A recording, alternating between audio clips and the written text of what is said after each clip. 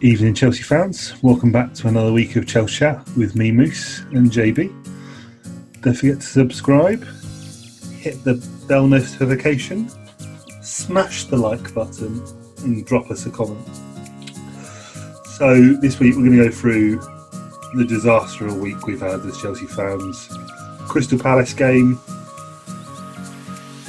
That's what I'll leave it as, and then obviously the absolute dross that was Sheffield United yesterday. Obviously, the transfer tracker. I know it's the segment everyone's been waiting for every week. You will hear the theme tune, don't worry. And then we'll look forward to Norwich and United and some of the news stories that are going to be important for Chelsea coming forward. So, JB, where do we want to start? It's not a great place to start, but where do you want to start? Really isn't anywhere other to start than Palace, I think. Might as well do it chronologically. Doesn't really matter. Both were equally as bad. Actually, no, they weren't equally as bad. I mean, don't get me wrong. I was watching the Palace game and I think it's just frustration. There were so many good bits, but there were all equally so many bad bits about the game. The fact is, we should have killed the game off so early. And don't get me wrong, the Zaha goal was absolutely unreal. But we shouldn't be that easy to walk back into a game once we've almost killed it off.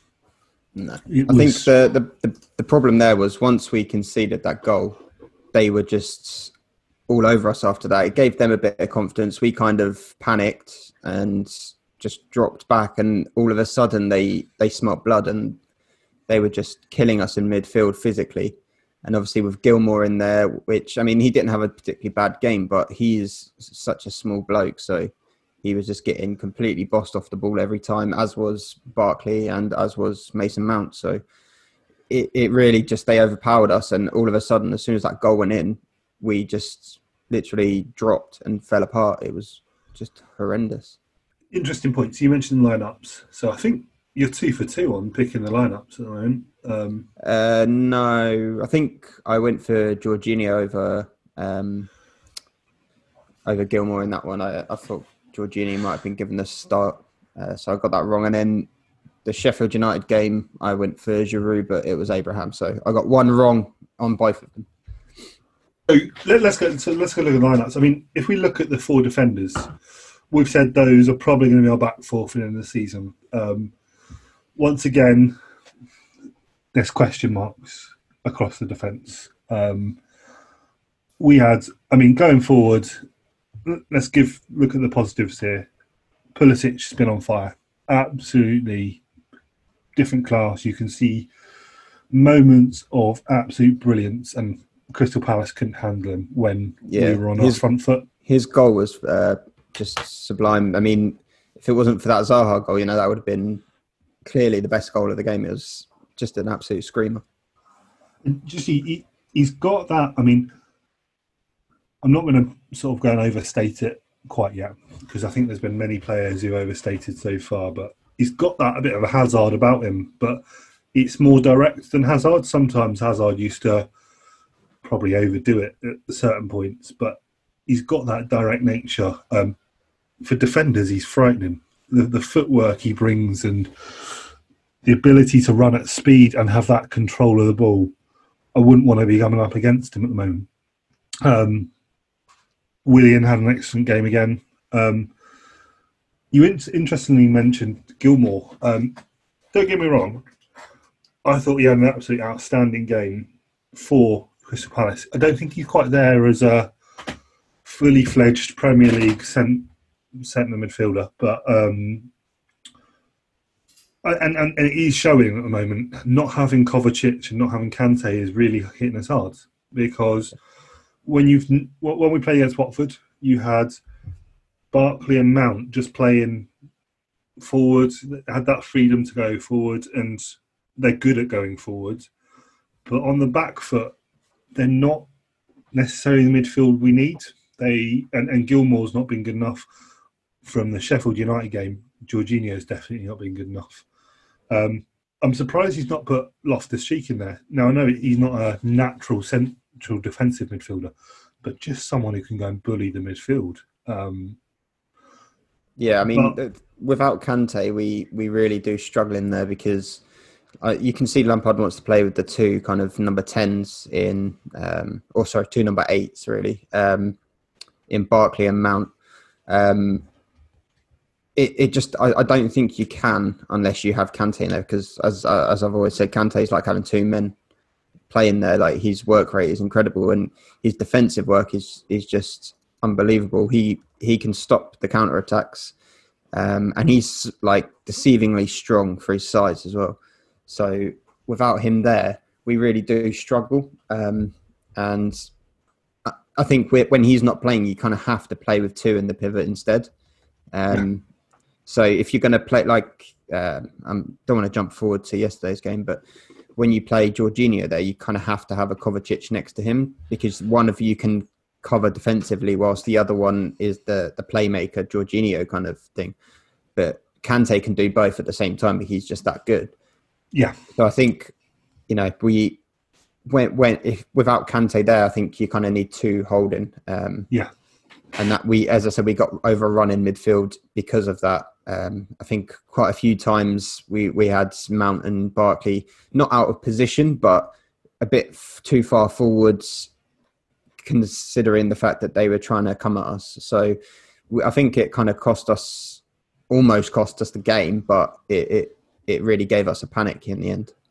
And do you know what I think it is at the moment? And we were talking around it.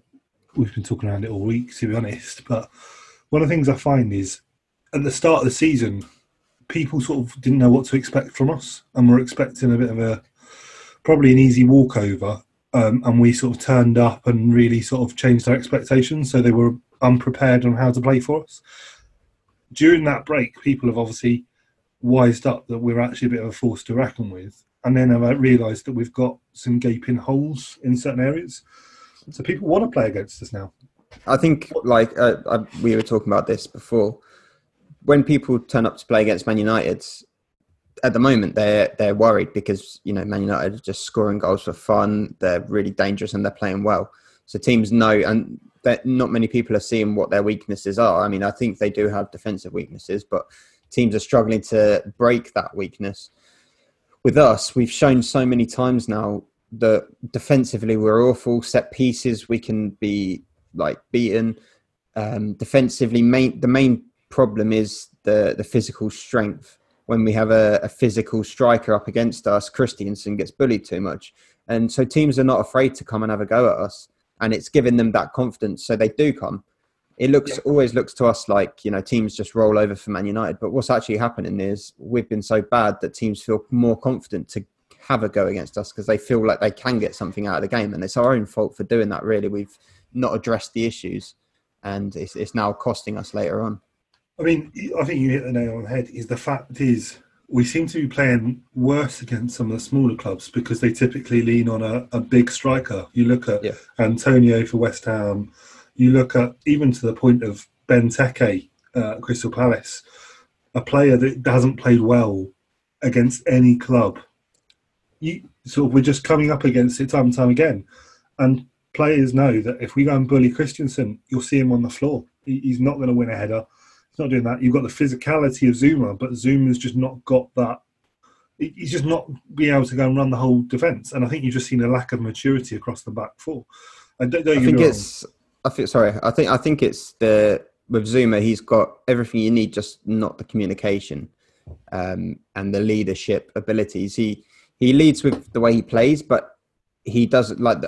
I don't want to jump forward to yesterday's game, but Lampard after the game, he said he couldn't even hear the Chelsea players because there was no communication going on whatsoever. And it's obviously something that he's picked up on. And that is what our problem is.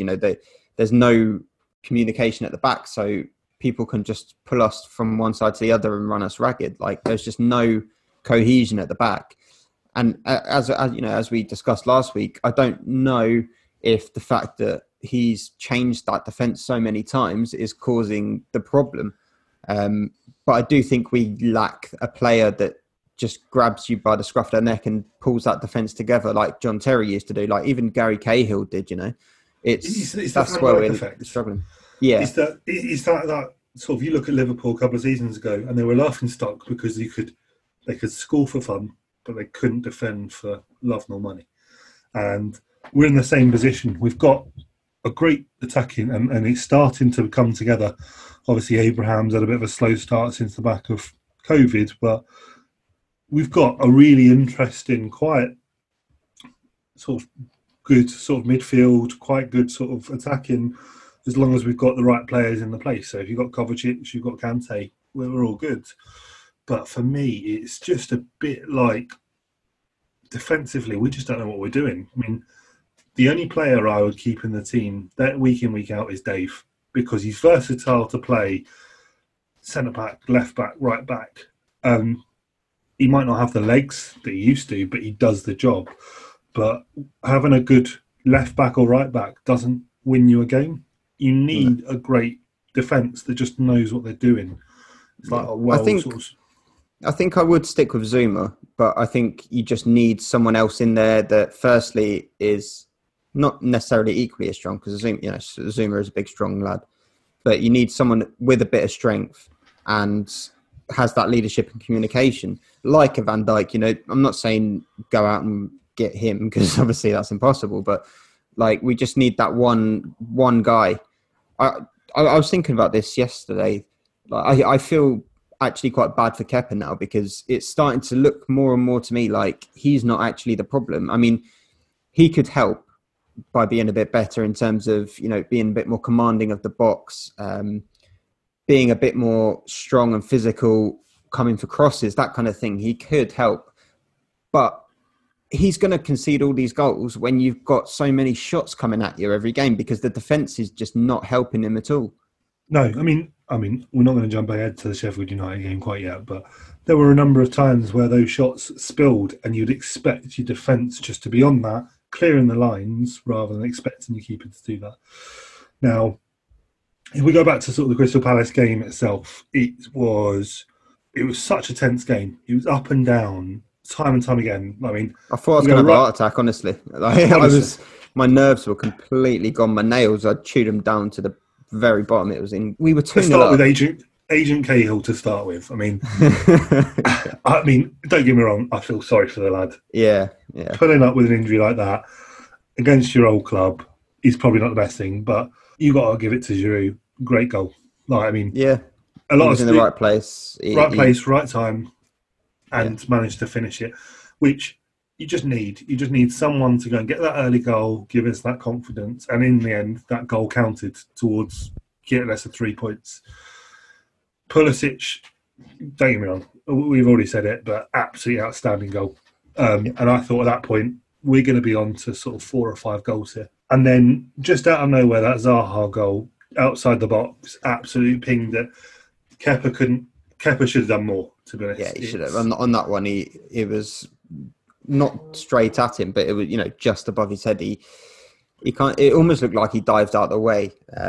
I don't think it's one that, every goalkeeper should be expected to save, but I think a top goalkeeper should save that. And I know it was hit at power. Don't get me wrong, that pinged it from outside the box, but he should be doing a bit better than that. At least getting his hand to it. It almost looked like he was diving the complete wrong way. So I don't know what that was, but ignoring that fact, they got back into the game and they gave us a hard time the second half. Obviously, we took off Giroud, we took off Billy Gilmore and Ross Barkley. Ruben looked good, and we were getting some nice interplay between Ruben and Tammy. It was looking positive again. We got the third goal.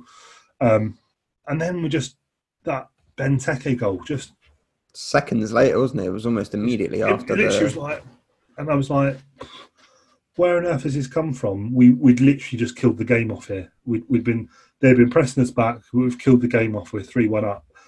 And from the Benteke goal onwards, which was, I think the Benteke goal was around 70 minutes, 71, 72. I was worried for the rest of the game. They looked like they had another goal in them, and we were really fortunate not to do that. And that shouldn't be like a club like Chelsea. At 2-0 up, that should be it. We should be able to make sure they're completely out of the game. It just wasn't good enough, to be honest. No, it shouldn't have been that close. like, no offense to Crystal Palace, but they've been bad, you know. Like, today they lost to Villa 2-0. Villa are, you know, looking like they're probably going down, especially after, you know, Leicester's result just now was finished as we're recording this. Bournemouth have just beaten Leicester 4-1. So that's, you know, shows how bad really Villa are. And they've just turned over Crystal Palace. Like, we just struggled so hard. It wasn't good. That wasn't good. We got the 3 points, happy days, but it was not by any means as easy as it should have been. Yeah, so we're now into, we got to third in that game, and the expectation is we've got a good run of games going forward. So on to the Sheffield United game. Coming off a win, we were shaky at best, but you feel the lads could have bounced back from that. You could have given the same effort they gave in the first half, and boy, did they just not turn up. I mean, you could have literally put on a team of reserves and they probably would have played better. Just no one seemed to be able to do anything. And we were saying, I mean, the perfect stat that sums up yesterday's game is 76% possession and a 3-0 loss. With 76% possession, people were talking around how Sheffield United ran us ragged. And you're going, how on earth can you have so much possession and do so little with it? It was true, though. I'm not denying it. It's just the facts just don't line up. When you look at it, I mean, what I took away from the game was Sheffield United played well. Chelsea passed it around their defence for 76% of the game. We just had nothing at all. Defensively, poor again. Surprise, surprise. Going forward this time, I mean, like, I don't want to blame everything on Abraham because he didn't really get that much service. But anytime the ball was up there, he was running in the wrong direction. As I said before, you know, he was like Bambi on ice. He's making a run in one direction, someone's passing it in a different direction. Just there was no cohesion there. And I can't help but think that Giroud would have been a better choice to start. And I've got a feeling he would have done. I think 3 games left for the end of the season, and I feel in that if I was Lampard and I was in Lampard's shoes, I'd start Tammy for the United game, because if we don't make it in the FA Cup, we don't make it in the FA Cup. I'd keep Giroud on for the remainder of the season. I feel having Timo been announced before the end of the season has properly put Tammy at a loose end.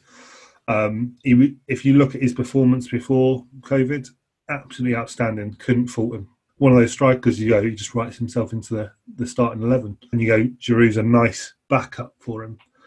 And he just doesn't look the same. I don't know if it's the contract situation that's kind of messing with his head a little bit. I was hearing some stuff that potentially his contract's now automatically renewed because he hit a certain landmark for goals or something like that.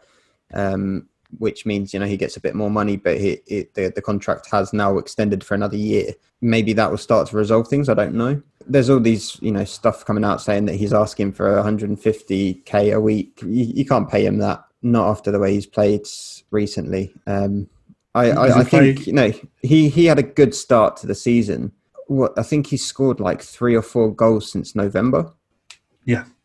Which is not good enough. If he played like he did at the beginning of the season consistently throughout the season, then yeah, you could say he's a £150,000 a week player. Not having scored more than a few goals since November, I'm kind of starting to lose a bit of patience with him. Just the way he's playing at the moment, it's probably just a bit of bad form, and he needs a bit more confidence to come back through, and maybe a bit of, you know, after pre-season come back next year and he might have kind of picked himself up again. But the way he's playing now, I don't want to honestly see him start another game for the rest of the season, not as like a punishment kind of thing, but just because I trust Giroud more to do us a job. Yeah, you know, bring him on as an impact sub later in the game, fine, but he just needs to start Giroud for the rest of the season. 100%. I've just brought him up here. So if I look at the 2019-2020 season, 14 goals. Now, that for me is not 150 grand a week player. He's a great player, but he's not 150 grand on that record. No. 0.45 goals per game. It just doesn't seem almost to be a goal every other game, which sounds good, but considering most of those were scored at the beginning of the season, he should have, pressed on from then. But instead, he's just taken a big step backwards, I think. And he is our top goal scorer in the Premier League this season. But I think it shows when you've got a player who should be having this much impact consistently. And considering how well we played for Aston Villa last season. And don't get me wrong, not a lot of people were expecting much from him this season. There were even questions whether he'd stay this season. And I was really glad when he has. I feel that you can just tell that a big money signing that's coming in to compete with him has sort of shook his head. I don't know if you're going to see the same from his contract, negotiations, stuff like that. But I'm just worried that you've got a player with a lot of talent, just not doing what he needs to. And he's had a lot of seasons out on loan, some good, some bad. And he's just not hitting the heights that I want to for a player in a Chelsea shirt, to be honest. If we go back to the Sheffield United game, personally, Jorginho is awful. And he's not a player who can deputise for Kovacic and Kante. He cannot defend for love nor money. And we've already talked around our defensive woes. Christensen's not good enough, full stop. And we've spoken around this every week now. He's just not going to be able to make it as a Chelsea player. He's fine when he's playing against, funnily enough, it's when he plays against the big teams, he's good because, look at the City game as an example. They had Bernardo Silva playing up front. He's not there to bully the defence, he's there to pass and move. Christensen can deal with that. He's good on the ground, but the second the ball comes in the air and you up against a big, strong bloke, he just falls to pieces. He's too weak. I would play him against United because they don't have a big, strong man up front to bully him about. So, Martial is probably stronger than him because, as I said, Christensen is weak, but it's not going to be as bad. So I think him that back four that we've been playing will be fine against United, probably against Norwich too, to be honest, because they've got Pukki. He's not a big, strong target man either. So I think in those kind of games, Christensen and Rudiger combined are a very good partnership. It's just when you come up against these big, strong strikers, especially two of them. Christensen had to deal with one of them. You can't rely on Zuma to deal with one big target man when they're playing two of them. He just got absolutely bullied. It was disgraceful. It really was. It was disgraceful. And equally, Rudiger coming on halfway through the game didn't improve stuff. I think to your point, Rudiger equally hasn't got that leadership quality. He hasn't got that ability to command the back four. You just need someone who's got that strong presence. As you say, a Cahill, John Terry, the Virgil van Dijk-esque player who's just going to own that defence and tell them where to be. And once you've got that player, you could play Zuma, you could play Rudiger, and you'd have a great back four. But you can't play any of those because they're too immature. They've not got that maturity to do that yet. James didn't have a great game. I don't know, we're just talking around most of the players now. But do you know what it is? I think going along with what you said before, I think teams have kind of started to suss us out a little bit that we like to play down the right-hand side. And obviously you've got Reece James there and Willian who can both put in a decent cross. So teams know if they just stop us playing down the right-hand sides and force us onto the left, you've got Azpilicueta who has to cut back to cross it in because he's not left-footed. And then you've got Pulisic who you don't tend to see him cross the ball. He dribbles and he tries to bring it in. So if they can stop us playing down that right, then it restricts us quite a lot. And that's why I think it's making Reece James look worse. But I don't think he's actually played that badly. He's put some great balls into the box. Don't get me wrong. I just think going back, he's been poor. I think sort of... I'd say that goal on Saturday, I think that was more Willian. That was kind of to blame because it was his man that put the ball in and he just kind of got confused and didn't track him. To be honest, I think there's not a player on the pitch on Saturday that can't be blamed for something that happened because, there were so many mistakes that led up to each goal. There was like almost every single goal, there was like a minimum of 2 or 3 mistakes. And everyone had a part to play in how poor we were.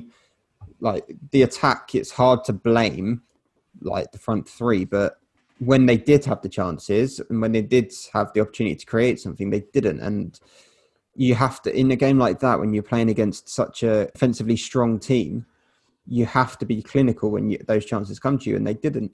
even Pulisic, like, again, he didn't really have too many opportunities to do anything, but when he did, he was just running into another player, and he didn't have options of what to do because no one around him was making the right runs, no one was helping him out at all. So it wasn't particularly his fault, but he didn't have a good game because the people around him didn't allow that to happen. They had a better energy. We look so lackluster, and once again, we've been fortunate to retain third. I mean, I was fully expecting for us to drop to fourth and United catch us. Well, they will. They play tomorrow night. So, when people are watching this, it'll be tonight. But I mean, United will probably beat Southampton, and we'll go down to fourth. But at least we're staying in the top four. I think is the important thing. Yeah. So as it currently stands, we're currently in third position with 60 points. Leicester on 59 points in fourth. I feel United are going to win. They're at the moment, they're not bottling it quite like Chelsea and Leicester are. The benefit we've got is Leicester potentially got quite a difficult run of games going forward, which will keep us there. And then we're going to talk in a bit around the potential news around the Man City ruling, which happens on Monday, that potentially allows fifth to get Champions League football. And that's a whole kettle of fish for us to sort of talk around there. But for me, I think the honest thing is we just weren't good enough in those games. For what you expect as a Chelsea fan, defensively, we weren't good enough, especially in the Sheffield United game. Attacking and midfield, just no one had that ability, and something's got to change. I mean, potentially we've got the Norwich game on Tuesday, and we'll do some updates around that. But we're going to have to head into that to try and build our confidence. You've got a team that's already been relegated. They've got nothing to play for, and we just need to go and hit 4 or 5 against them to just build that confidence into the City, United and Liverpool games, because for something that looking really positive in us keeping Champions League spot is now at risk, and it's almost who's going to drop more points, us or Leicester, rather than are we actually going to battle for it. And that still doesn't say that you couldn't see a Wolves come up and sort of sneak into 5th spot. So it's all to play for, to be honest. Now, on to everyone's favourite highlight of the week, to the transfer tracker. I'm intrigued this week. There's a few interesting ones on the list, a few new ones, because we've obviously been speaking around Kai Havertz. What are you thinking? There's potential. I think as I said last week, I think it's actually come out in the news now that they're saying it's going to be dependent on if we get Champions League football. Come tomorrow, if they turn around and say that City have got their ban upheld, then I wouldn't be surprised if a couple of days later Havertz is officially announced. I'll be honest, the way I'm feeling after yesterday, I kind of think I don't really care about whether Havertz comes or not. We need a centre back, and that should be priority number one, followed by a left back, and then we can sign a luxury player like Havertz. 90 million on Kai Havertz. After yesterday's sort of performance, I would rather spend 90 million elsewhere. Koulibaly, obvious. If you're gonna go out and spend 90 million on the player, if you can't afford 2 of them, go and get Koulibaly.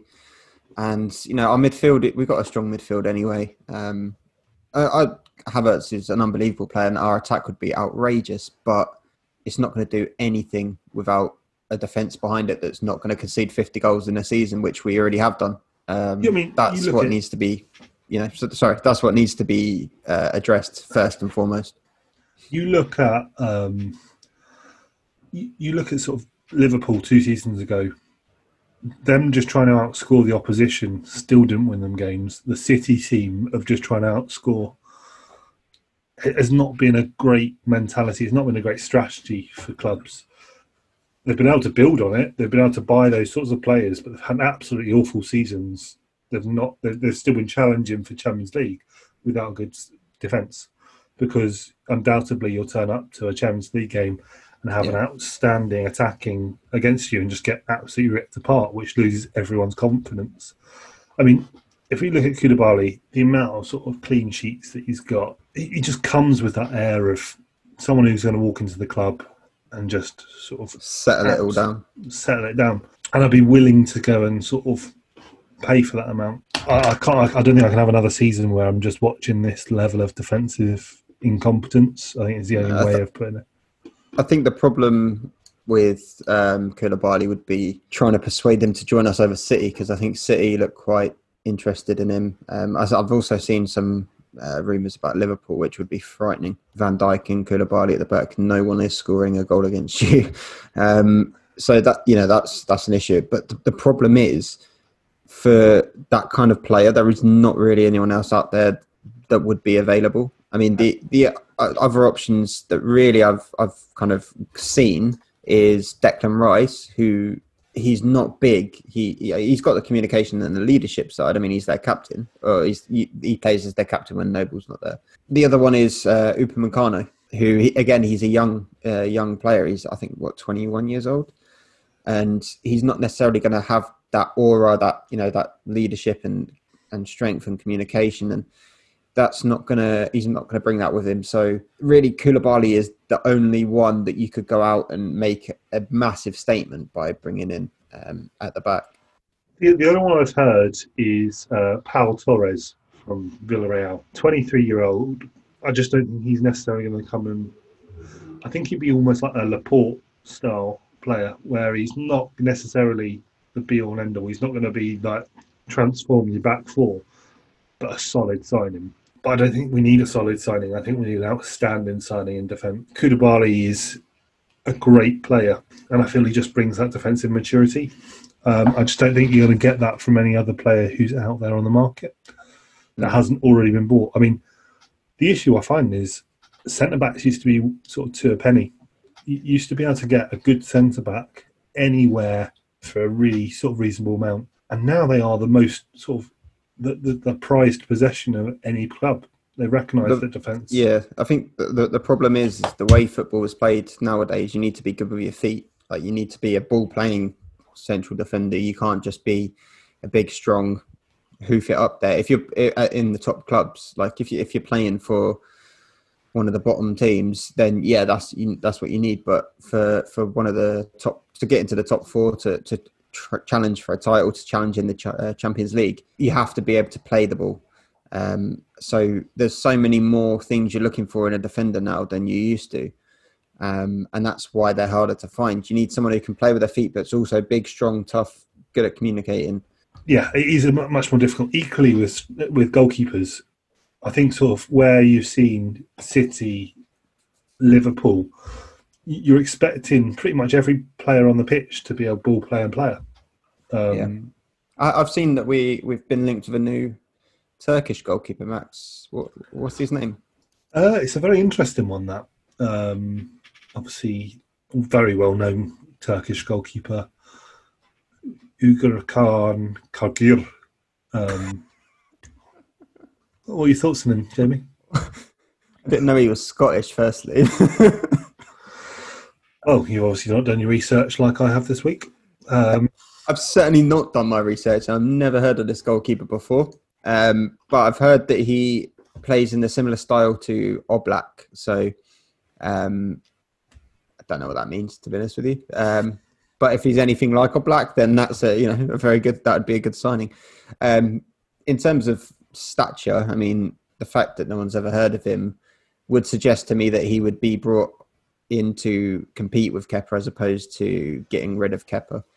I think, in all honesty, I think you're bringing him in as Willie's replacement rather than as a first team signing. Yeah. Willie's not young; he's 38 now, and we've literally milked him for his last season, I think. I still think there's an opportunity for us to go for Dean Henderson. The challenge I have there is he's not in the same league as an Alisson or an Edison. He's not going to be a ball-playing goalkeeper. That's what we were expecting Kepa to be. But I think Dean Henderson brings just a solid pair of hands, and you put him into goal. He is able to have great stop shots. That's what we need. That's exactly what we need. I mean, even if we sign someone who's not great with their feet, as long as they can get the ball out of the net better than Kepa can, then great, let's do it. Because I'd much rather have someone that's, not great with their feet and keeps the ball out of the net, because that is their job. That's their primary job.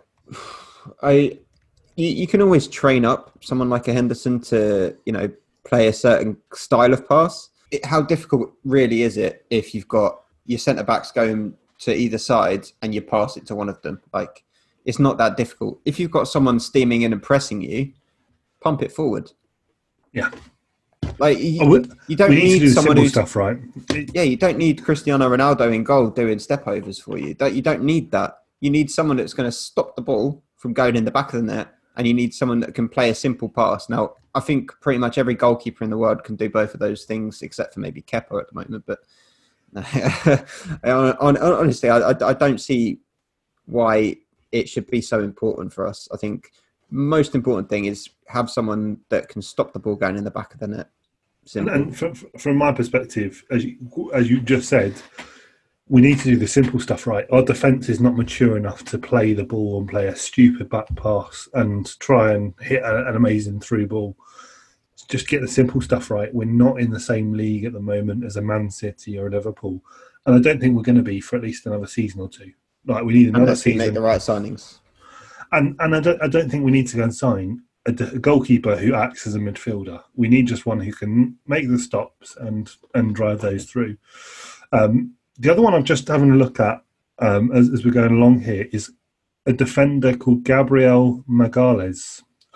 Seems to be big on an Everton and Arsenal's radar. Could be also an alternative. And I know there's not a ton of them on the list at the moment, but he plays for Lille at the moment, Brazilian defender, which we've not had much luck on over the last couple of days. I remember seeing him when we played Lille in the Champions League, and he does look good, actually. I was about to make a joke about the fact that if he's on Arsenal's radar, then we probably should give him a hard pass.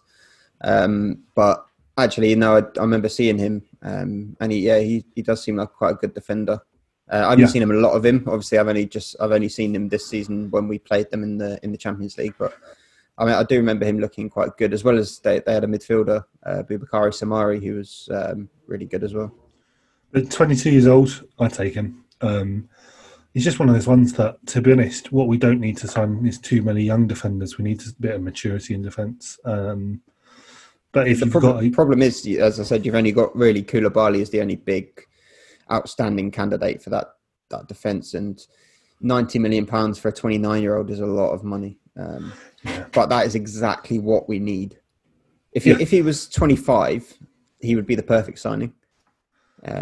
It's just a problem that he's only probably got another 5-6 years maximum in him. So 90 million for that.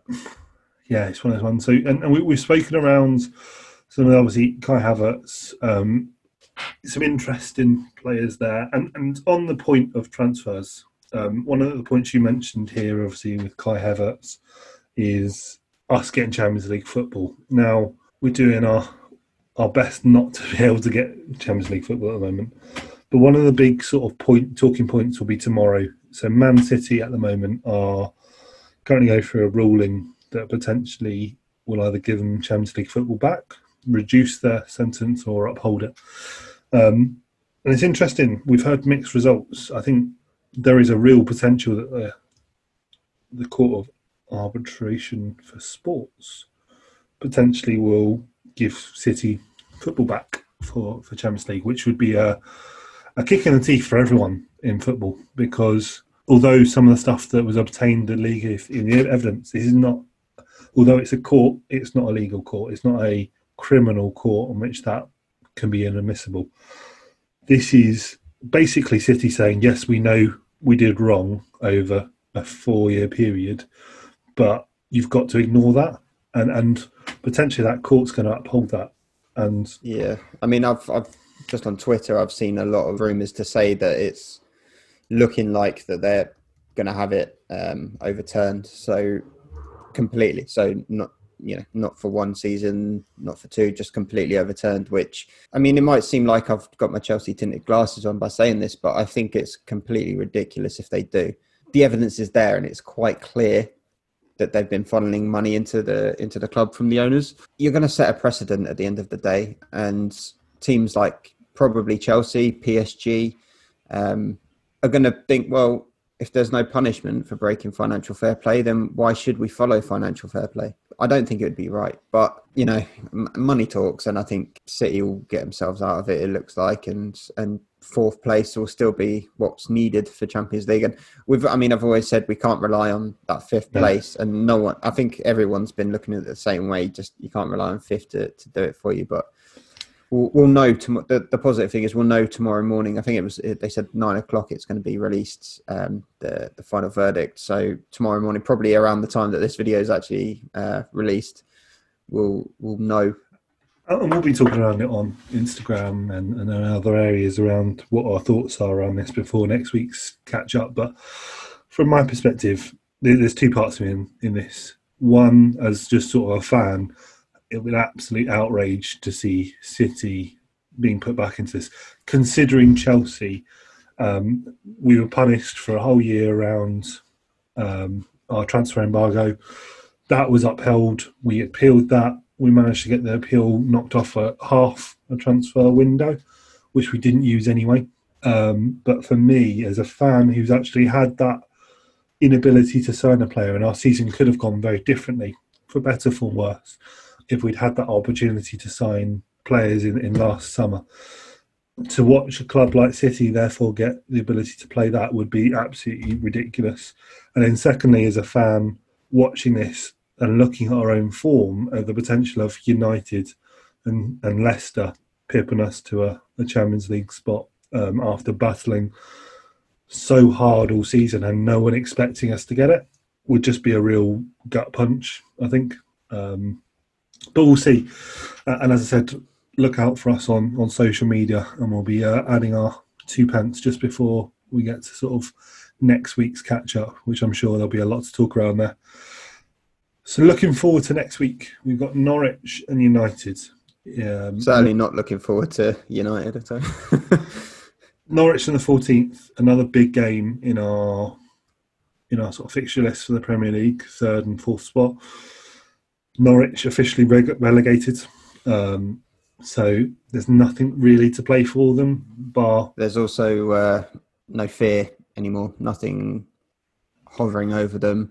They can play with freedom and not confidence, but they can just go out there and have fun. Really, let's be honest. And there's a lot of players you'll be looking for Premier League clubs to come in and keep them into next season, whether it's absolutely a Leeds or someone from the Championship coming up who have got a year's Premier League experience, or some of the clubs that do manage to battle and stay up. I mean, there's not a huge amount of players that I would keep from that Norwich. I think there's three I can think of off the top of my head. They got Max Aarons, the fullback, who's very good. Todd Cantwell, also a very good creative player. Pookie probably, yeah. He's kind of dropped off since the start. He had a really good start, but he's dropped off recently. So maybe he's going to be looking to get a few more goals before he has to drop down again. But no, they'll be up for it. Don't think for a second they're just going to roll over. They're going to play for a bit of pride now. They want to get as many points as they can still. That doesn't mean they're going to finish bottom just because they've been the first relegated. They could still get some points and climb up a little bit. But no, they'll be fully up for this game. They're not just going to roll over at all. No, and exactly that point, I don't think Chelsea are ever going to enter this as a game that really is going to be playing. I think Cantwell's looking for a move to Sheffield United. All of those sorts of players are going to want to play to showcase why they need to stay. It's been written in stone for a while now that they were going to go down. They've been the only club that just don't look like they were able to compete to stay in the Premier League. So a lot of these players have been trying to showcase their individual performance to try and win these contracts. And I feel like you're going to see the exact same against Chelsea. There's an ability to do a bit of giant killer mentality of, right, we might have got relegated, but we beat Chelsea just before the end of the season, and I had this great performance and I scored a goal. But it's one I expect to win. As much as sort of we are probably negative at the moment in talking around how our performances are looking forward, I expect to win. To be honest, if I was to put sort of the money on us winning, and I know that that really hasn't counted for much over the last couple of weeks. Anyone can beat us and we can win any game. It really just depends on the luck of the draw, where which the moon and stars. It completely depends which Chelsea turn up, which team decide. If they decide to turn up and play, then we can riot. We could go and get 4, 5, 6. If we decide to turn up like we did on Saturday against Sheffield United, then we will lose the game. So we just need the team to turn up. I think we have to win. Firstly, it's that close with us now with Leicester and with United. It's too close, and we've thrown away too many points now against lesser opposition. Yeah. We have to win. And I think this, as you mentioned it earlier, we need to make a statement. We need to give ourselves that confidence boost going into the final 2 games, which are big games. I mean, the last 2 Premier League games we have, Liverpool and Wolves. So 2 very big games, tough games. And we need that confidence. We need that boost. And the other thing is it could go to goal difference. Like, it's that close. And, Leicester have lost 4-1 tonight. If we can go and, get a big win against Norwich, then we might be able to catch up a bit. So I think it is important we go out there and we get a good few goals. As you say, it's going to be a big thing around who plays. So I think there's rumours that Kante could be back. There's rumours that Kovacic could be back, which would definitely be a big sort of win for us. I think, to be honest, I would love to see at least one of those players playing because I feel a lot more confidence when they're in the squad. And I think if we've got those there, you won't see too much change from the squad. I think you'll try and keep some of. I think there potentially could be Rudiger return to the position if Christensen's struggling, which he has been. But for me, I think if you can get that midfield right, give that defensive cover from the midfield, and I think Jorginho's got to be dropped. I don't think he's got it at the moment. I don't know why he hasn't been playing over the last couple of weeks. And obviously we've just had to start him out of pure necessity rather than anything else in the last game. I think it could be a big game. To be honest, if we're going to go for sort of picking sort of numbers on what we think there's going to be there, my gut is it's going to be a 4-0 Chelsea win. I think it's just going to be high scoring. If Frank's going to have to give them the hairdryer treatment after Sheffield United, he's going to tell them the fans are going to be demanding a big scoring game, and I feel they're going to need to come out and build a big performance. So I'm going to go bold with 4-0. What are your thoughts? I think it very much depends on what team he plays, who he picks. I think for me, it'll either be he'll either do a 4-2-3-1 with Jorginho and Kovacic playing in the pivot, or he'll just go with Kovacic because I don't think he'll risk Kante on a game like this, which really we should be able to win without Kante. He'll probably save him for the United game. So I think you could see either the 4-2-3-1 or you'll see Kovacic playing at the back. I also would like to see Willian given a rest because he just looks exhausted. And also maybe Ruben. I think it would be good to give Ruben a start. I mean, he started that one game, the first game against Villa. He's obviously not fully at it yet, but I think Barkley and Mount have just played almost every single game and they need a rest as well. There's a lot of the players who have just been... our team's been very similar every game. And some players have played almost every minute. And then, with most of our games, I think we've only had 2 home games since the restart. All the other games have been away. So it's been, a lot of travel as well. So players are probably getting tired. It's not like a normal season where you've got a week between Premier League games. It's all coming thick and fast. But no, score prediction, I'm gonna say 3-0 because every game has to have a 3 in it. So 3-0 to Chelsea this time. You heard it here first. It's the 3 impacts. As soon as we've had the 3 logo go on our chest, there's been at least 3 goals by one team in a game in a Chelsea game. Only a couple of times Chelsea have managed that. So Cookie there, I'm going to buck the trend with a 4. And then what I'll ask you to do next week, Jamie, is just do a 3+1 on your shirt, just to add to that. Then comes the difficult game. So Norwich, I'm not sort of downplaying how difficult that will be and how important it is, but the United game, so it's FA Cup. And I'm going to be gold here. I'm not that bothered if we don't get FA Cup. I mean, as much as I love a trophy, as much as any fan should, big one for me is this has been a building season.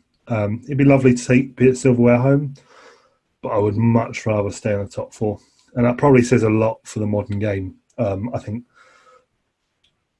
sort of you go back 10, 15 years, people would rather win the FA Cup, hands down. But Champions League football means so much for a club now. The amount of revenue it comes in, the prestige it comes playing with the top in Europe, and the ability to compete for better players and better and build your squad in a different way.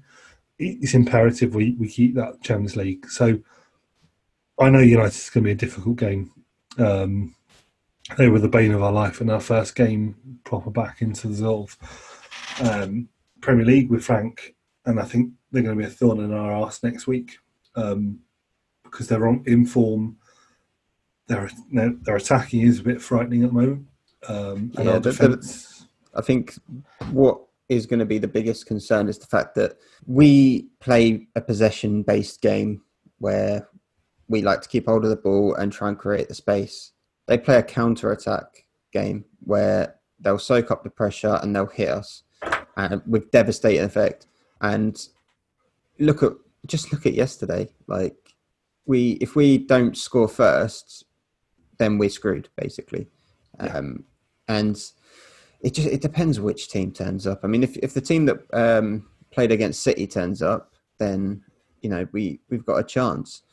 But the only thing is, obviously, they play in different styles, United and City, so it doesn't necessarily mean that we're going to win. I mean, look at the first game of the season. We played really well. Like, I remember thinking we played really well, and we lost 4-0. So even if we turn up and play really well, a couple of defensive mistakes, and you're looking at another hiding. So I'm really not feeling confident about that game. If you look at their final four games, obviously got Southampton tomorrow night or tonight if you're watching the podcast. Crystal Palace and West Ham, which if I'm looking at the run of form that both those clubs are in, they might have an issue with West Ham, but I'd expect them to win it. And then they've got Leicester on the final game of the season, which huge. We mentioned this could be a big sort of end of the season. When we mentioned that a couple of weeks back, there was no ambition that it was actually going to get to this point.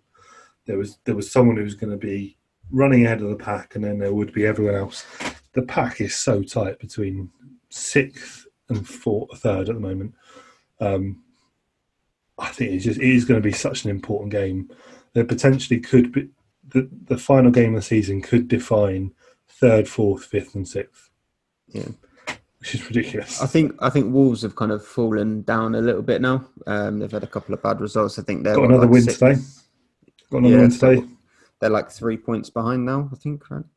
So if I look at the league as it stands, so the league table currently is 35 games and 60 points for Chelsea with a goal difference of 14. 35 games and 59 points with 29 goals. Positive goal difference for Leicester. 58 points for United, but a game in hand, and 26 goal difference. And then Wolves are on 55. So they are quite a bit behind the pack in that perspective.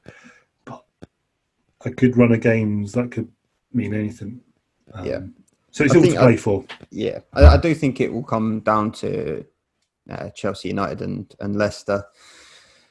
The thing is, that's still in our hands.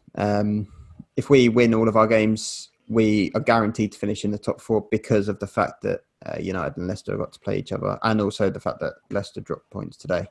Going back to the United game, I think it would be such a boost to beat them, like to knock them down a little bit before the final kind of run-in. we dent their confidence by beating them. It could make a big difference, not just to put us into the final of the FA Cup, but to how they're playing in the Premier League. They have to then go to West Ham. They've got to play against West Ham, and then they've got Leicester. So they're two games that they could drop points in if we knock that confidence. Otherwise, they're going to go through and steamroll both of them. Yeah. So whilst maybe we're looking at the top four as being more important than the FA Cup, I think just the fact that we can beat them, especially considering they've beaten us 3 times already this season, it would just be so good to beat them as a fan, just as a one-off game, but also with the hope that it has a knock-on effect for the rest of their season. I think it could be huge in that aspect as well. Yeah, massive. So, Chelsea fans, thank you for another brilliant weekend at Chelsea Chat with me, Moose, and JB. Once again, please subscribe, hit the bell notification, and smash the like button, and comment below on anything you guys want to hear more from us, want to hear more around Bulldogs, anything you want to hear, comment below. We're happy to sort of talk through some of those bits and pieces, and equally we'll tune in next week and listen to us on social media. We're quite vocal there, as we are here, so look forward to catching you next weekend. You stay classy, Chelsea fans.